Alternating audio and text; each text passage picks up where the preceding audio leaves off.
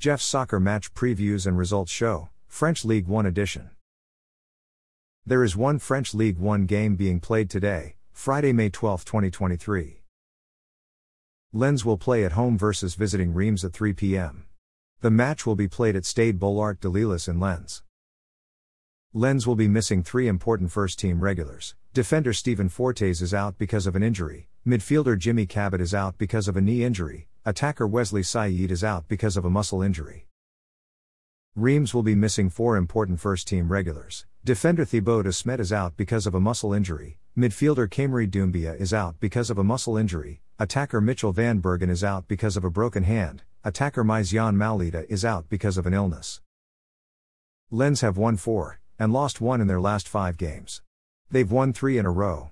They're in second place, which is a UEFA Champions League group stage spot. Reims have won 1, tied 1, and lost 3 in their last 5 games. They're in 10th place. Thanks for listening to this episode of Jeff's Soccer Match Previews and Results Show, French Ligue 1 edition.